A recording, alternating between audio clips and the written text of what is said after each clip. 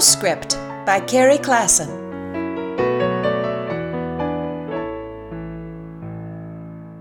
They put in a new sidewalk, my neighbor said, and the first thing that happened was a cat walked across the cement and left little footprints. My neighbor was amused. I hope they leave them. They're so cute.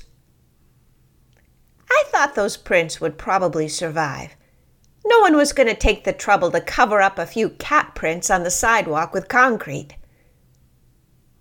A few years back, they started putting poetry on the sidewalk, laid right into the cement. I stop and read the poetry on my walk.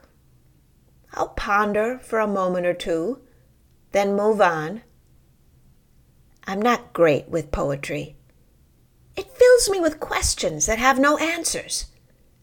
I want to ask the poet, "Can you tell me the rest of the story?" But there is no more.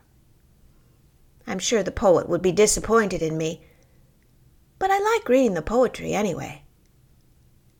Some pavement was replaced recently, and a leaf landed on it. There remains a perfect leaf print, and I took a picture of it. If I see the cat prints, I'll take a picture of them too. I'm proud of that cat, leaving its mark. Several years ago, I was camping in the northeast corner of New Mexico. I took a guided hike that showed prehistoric tracks. The tracks were made by dinosaurs when that piece of land, now desert, had been right at the edge of an ancient sea that stretched all the way to Canada.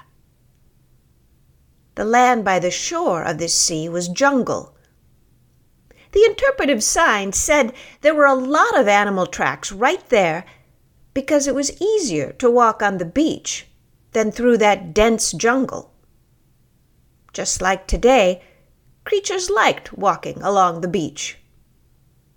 The sand was dense, there was a lot of clay in it, and many of those prints were filled in and eventually turned to solid rock. The tracks on display in this park were estimated to be 200 million years old. I tried to imagine leaving footprints that lasted 200 million years. I failed. But the most interesting part to me was one particular dinosaur track where the paleontologists said that the dinosaur had slipped. They knew this because dinosaurs held their tails aloft and only touched them to the ground when they needed extra stability, if they were going to fall. And that's what happened. A dinosaur was walking along this beach. I'm going to imagine it was a nice sunny day. The sand, with all that clay in it, was slippery, and whoops!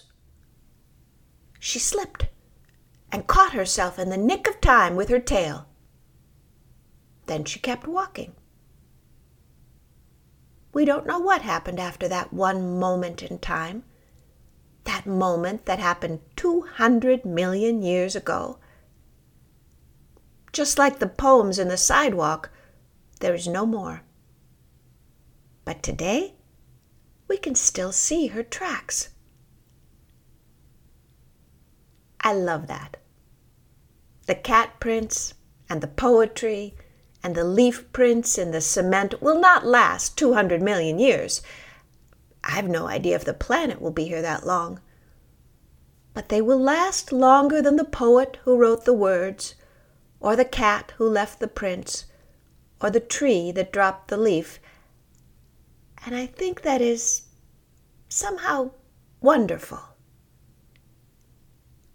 I'd like to leave a small print somewhere. Nothing big, nothing ostentatious, maybe just a book that is in print for a few years before it disappears. That would be nice. Maybe just a record of a time when I slipped and at the last moment caught myself. Till next time.